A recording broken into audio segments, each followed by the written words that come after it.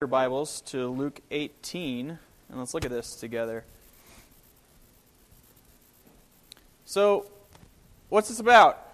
Should we just pester and badger God with what we want until He finally just gets tired of listening and gives in? Right? So, like, man, I really need a new car, God. Really want just a cool new SUV or something, so we just pray every day, and then He's finally like, all right, okay, SUV for you. Or, man, I really need a good score on my ACT, right? So we're just going to pray and pray all day, every day, and finally gets so tired of listening to us, He's like, fine, 31, done. I'm tired of this, right? Is this what Jesus is teaching us?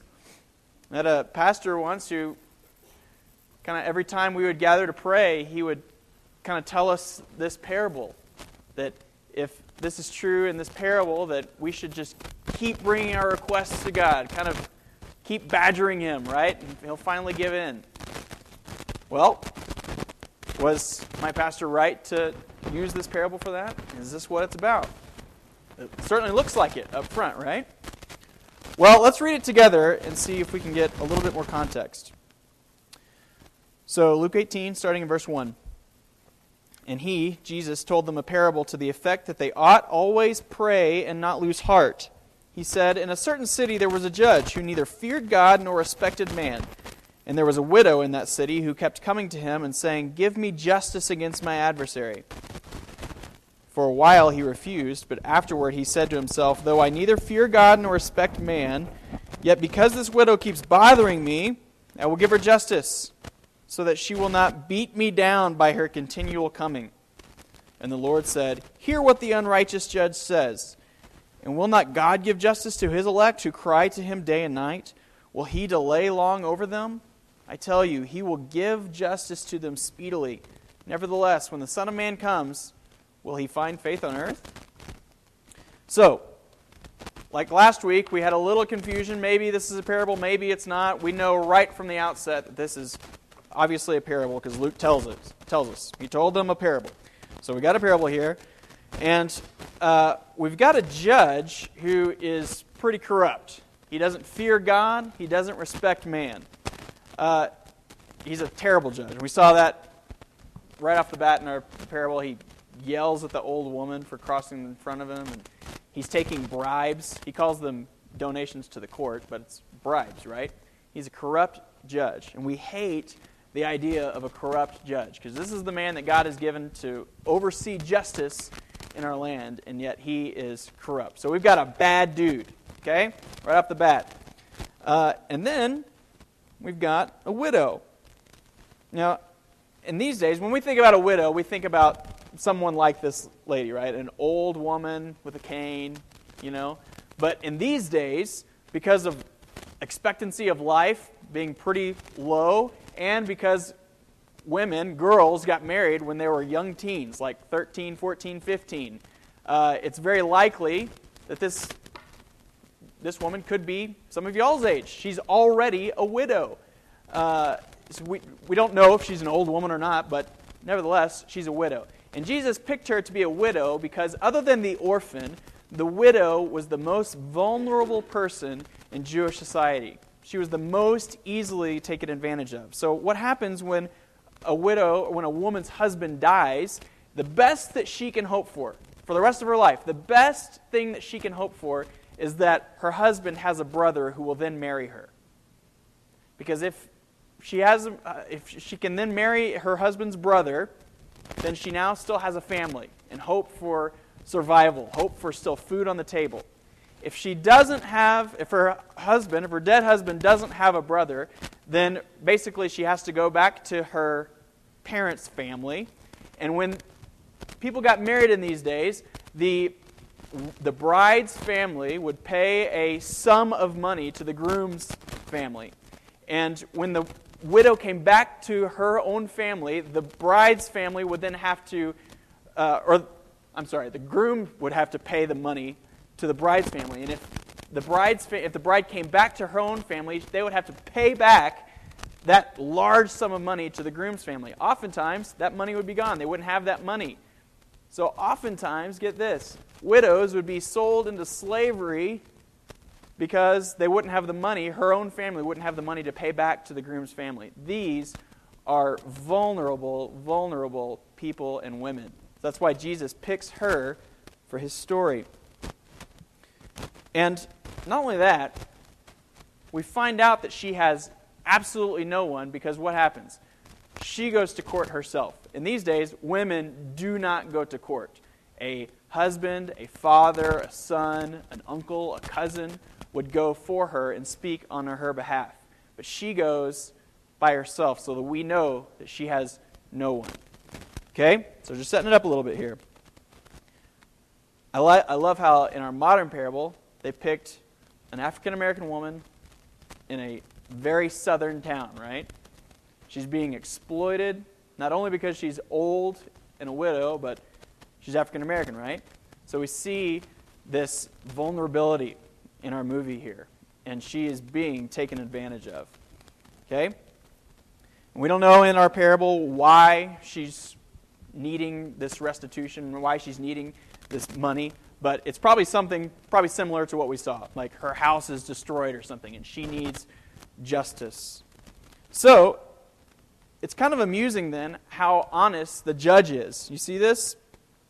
Look in verse 4 and 5. He said, "For a while he refused, but afterward he said to himself, the judge, 'Though I neither fear God nor respect man, yet because this widow keeps bothering me, I will give her justice.'"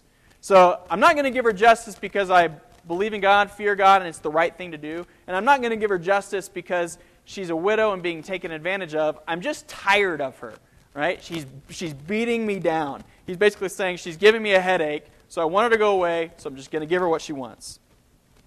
This is a wicked guy. But then Jesus, kind of surprisingly, says in verse 6, "Hear what the unrighteous judge says." Listen to this guy. What's this about, Jesus? Is this what God is like? Should we compare God to this wicked judge who finally just relents and gives into our requests because he's getting a headache by our prayers? Well, what should we say? What do we say nearly every week when we kind of ask these questions about parables? We should say that parables aren't what? Parables aren't portraits, right? They aren't perfect pictures of what God is like or what we're like or what the kingdom is like. They're not perfect portraits, but they're what? Yeah, not mirrors. They're kind of what? They're, like analogies, right? They're comparing something so that we can learn something about God and about prayer from this judge, but it's not a perfect portrait, right? Jesus isn't painting us a perfect portrait of what God is like. He's giving us an analogy. And I think what Jesus is doing here is, again, making argument from the lesser thing to the greater thing. Remember, we've seen this over and over. This is one of Jesus' favorite teaching tricks, right? Sermon on the Mount. If God cares for the birds of the air and the flowers of the field, the lesser thing, then of course He's going to care for the greater thing, you, the person who's made in the image of God. So He's saying, if this wicked, unrighteous guy, this judge, is like this, where he'll finally give justice to those who need it, then how much more will your Heavenly Father who loves you and who loves justice, how much more will He finally give you justice? So it's important for us to notice here that Jesus is talking about justice. He's not talking about just any old unanswered prayer like an SUV or an ACT score. We're talking about justice here. So what is justice? When do we most commonly use this word, justice? Or just somebody define it for me, if we can.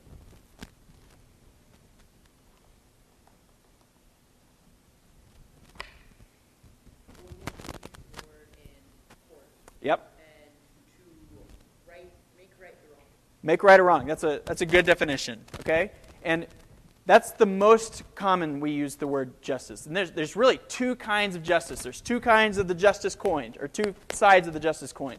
The first one is what Jonathan just said, which is retributive justice. Like retribution, getting what's due. So if you're a bad guy, if you steal something, then you will receive retributive justice. You will get a year in jail. Or if you murder someone, then you will get your retribution, which is either life in prison or maybe even the death penalty, right? So this is what getting like a negative judgment, right? Punishment of the guilty. And God is concerned about retributive justice. We see it all throughout, right? In Romans 6, the wages of sin is death. That is retributive justice. What we earn, what we are owed by our sin. In Isaiah says God is coming out of his dwelling to punish the people of the earth for their sins. God is concerned about this kind of justice. But the other side of the justice coin is what we might call restorative justice, where it's being given what we need to survive, to make things right. So it consists of not a negative justice where like we're throwing people in jail or like condemning to hell, but we or God are concerned like a positive justice. So like caring for the poor. You might hear the word social justice, where we want to care for those who don't have what they need to survive or make it in society. So God is concerned about this kind of justice too. Or in Psalm 103, David writes that God works righteousness and justice for all the oppressed. So what kind of justice is the widow seeking here? Retributive, like retribution, making wrong or right, or restorative? Restorative, right? She just wants what's due to her, what's owed to her to make her life right, where she can live again, right? And then Jesus says the same thing. He says in verse 7 and 8, "And will not God give justice to his elect, who cry to him day and night? Will he delay long over them? I tell you, he will give justice to them speedily." What kind of justice is Jesus saying that God will give? Restorative or retributive? To his people. Restorative, right? So, why is he telling this parable? What's the point of this? Well, again, remember, a very important thing when you look at parables is not just to look at the 7, 8, 10 verses, just pluck it out, but look at what's coming before and after, the context, right? So in chapter 17, Jesus is telling his disciples, look at verse 22. He says, "The days are coming when you will desire to see one of the days of the Son of Man, and you will not see it." Then he starts to talk about suffering. And so why does he say to them here, there will be a time where you long to see the days of the Son of Man? Who's the Son of Man?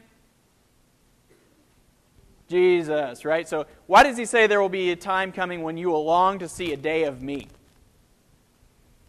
It's pretty obvious. Right, so after he's gone. So after he dies, and that's what he says. He says in verse 25, he says, "First he, the Son of Man, must suffer many things and be rejected by his generation." The cross. So he's saying there's going to be a time coming where I am not here with you. And then there will be days like the days of Noah and of Lot, where he's saying there's going to be persecution coming, there's going to be time of waiting. Like Noah and Lot were like, Noah's just banging on some hammer and some wood, building this giant boat. And he's like, what am I doing here? Everybody's making fun of him and persecuting him for being faithful to God. And he's, what am I doing? Waiting and persecution. And what is going on? So Jesus is basically saying, hey boys, I know what you're thinking. You just heard me say that life is about to be really tough for you, of waiting, of persecution, of longing to see a day of the Son of Man. So here's what I'm going to do. I'm going to tell you a parable to encourage you. This is what Luke says in verse 1. Let's look at that again, 18:1. Luke tells us that he told them this parable that to the effect that they ought always pray and not lose heart.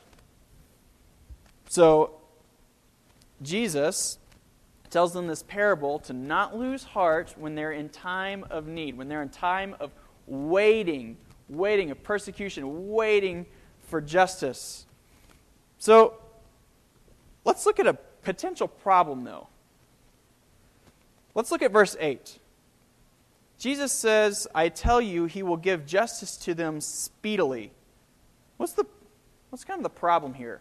If you were a skeptic, if you weren't a Christian, and you just read this verse, what might jump out of that verse to you? Speedily, right? Jesus tells his disciples this story to prepare and encourage them that they will receive justice. But then what happens to his disciples? They wait and wait and wait, and then what happens to them? All of them, except for John, the 11 other disciples are all martyred and killed violently. And even John didn't get off the hook as he gets dipped into boiling oil and then gets exiled off to the island of Patmos. Doesn't sound like there's much justice for these guys, right? They're all killed. But Jesus says they're going to get justice, and not only get justice, they're going to get it quick. What? What's going on? Where's the justice? Our widow in this story gets justice, right? She gets it. But the disciples seemingly don't get justice. And then we're just kind of sitting here waiting around. Like, when's Jesus going to return? When is he going to make things right on earth? Well, a couple of things. First thing, we want our timing to be God's timing, right? But Peter, in his book, 2 Peter, he says, don't overlook this one fact, everybody, beloved. He says that with the Lord, one day is as 1,000 years, and as 1,000 years as one day. The Lord is not slow to fulfill his promise, as some count slowness, but is patient toward you, not wishing that any should perish, but that all should reach repentance. So Peter is saying, you better be glad that God isn't making things right in earth and bringing justice to the whole world. You know why? Because if he had done that like 10 years ago, then those of you who are hoping in Jesus and have faith in him wouldn't be Christians today, right? Peter is telling us that God delays in his judgment so that all who he has called to be believers in his children will actually be adopted into his family. So we actually are thankful that God doesn't bring his justice right now, because we know that tonight or tomorrow more might be gathered into his family. So we're actually thankful that his justice doesn't come right now, because we have faith and we believe in God's goodness. And the second thing to notice in this is that justice doesn't always come in this life, right? What happened last week? What did we look at? Anybody remember the parable that we looked at last week? Yeah, and what happened? When did Lazarus get justice? Yeah, after he was dead. And we can kind of say, oh man, that kind of stinks, right? So now we just have to wait till we're dead to get justice? But actually, that gives us great confidence, right? God will ultimately make all things right in both retributive justice and punishing the wicked, and restorative justice in giving his people that which they need, right? And he will do so now, or he might do so later. But we trust in him and trust in his goodness. So, let's wrap this up, since this was a long movie and we wanted to spend some time in our small groups. Just as the judge isn't a perfect picture of God, right? How is the judge not a perfect picture of God? Yeah, he's totally wicked and corrupt, right? So, just as he's not a perfect picture of God, the widow isn't quite a perfect picture of us either. Why might that be?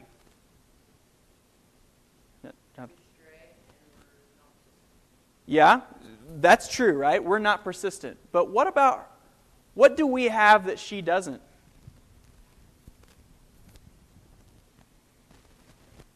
Anybody? How are we better off than the widow?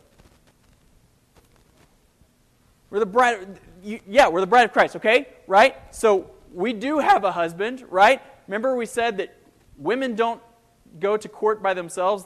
In these days, their husband or their son or their father or their cousin go for them.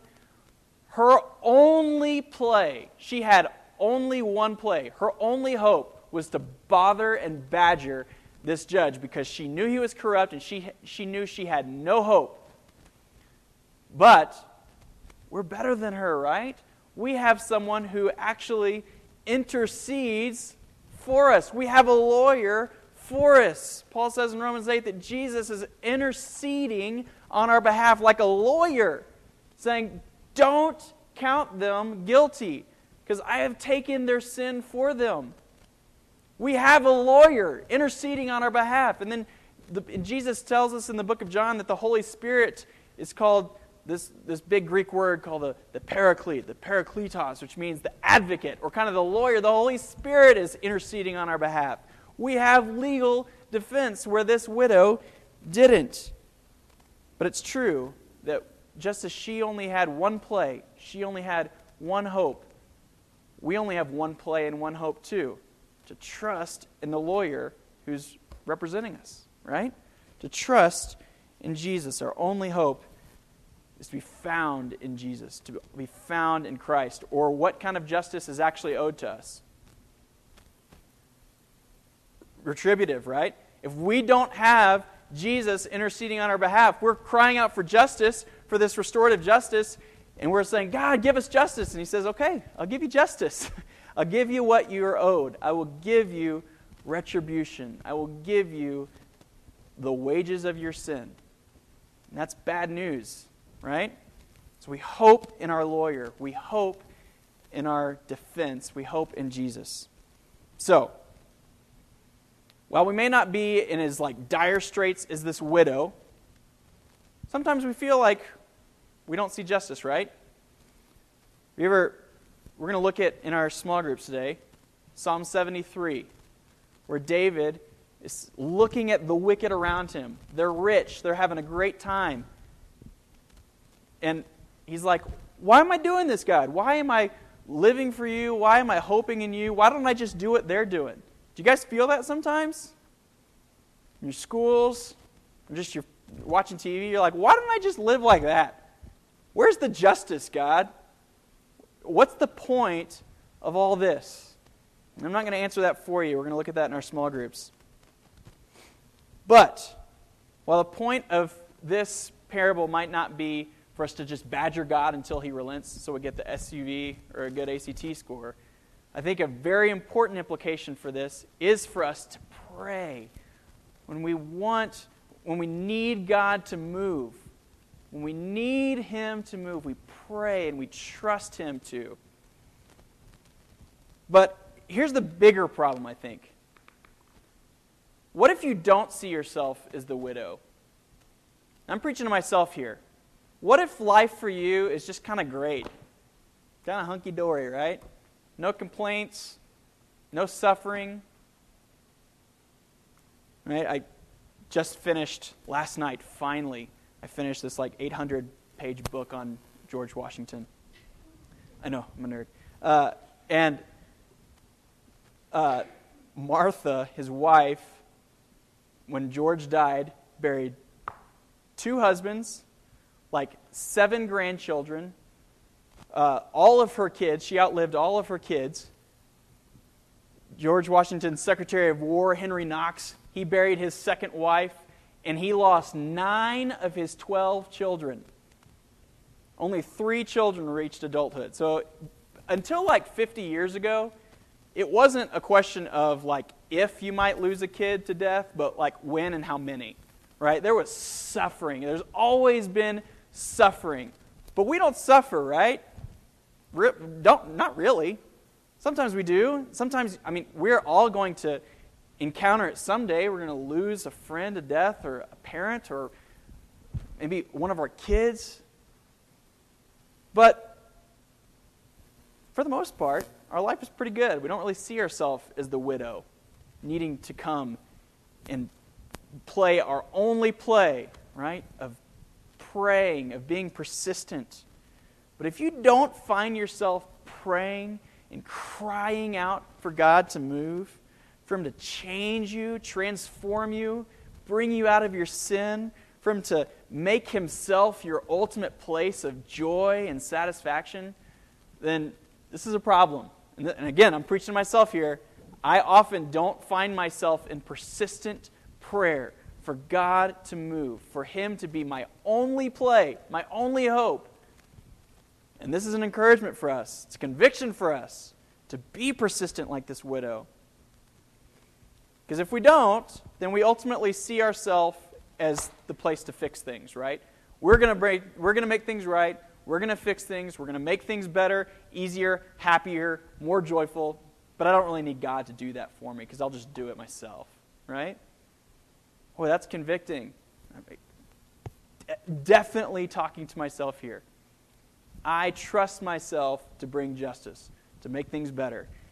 I'm not like this persistent widow who realizes her only hope, her only play, is just to be there, to continually, persistently be there and ask this judge for justice.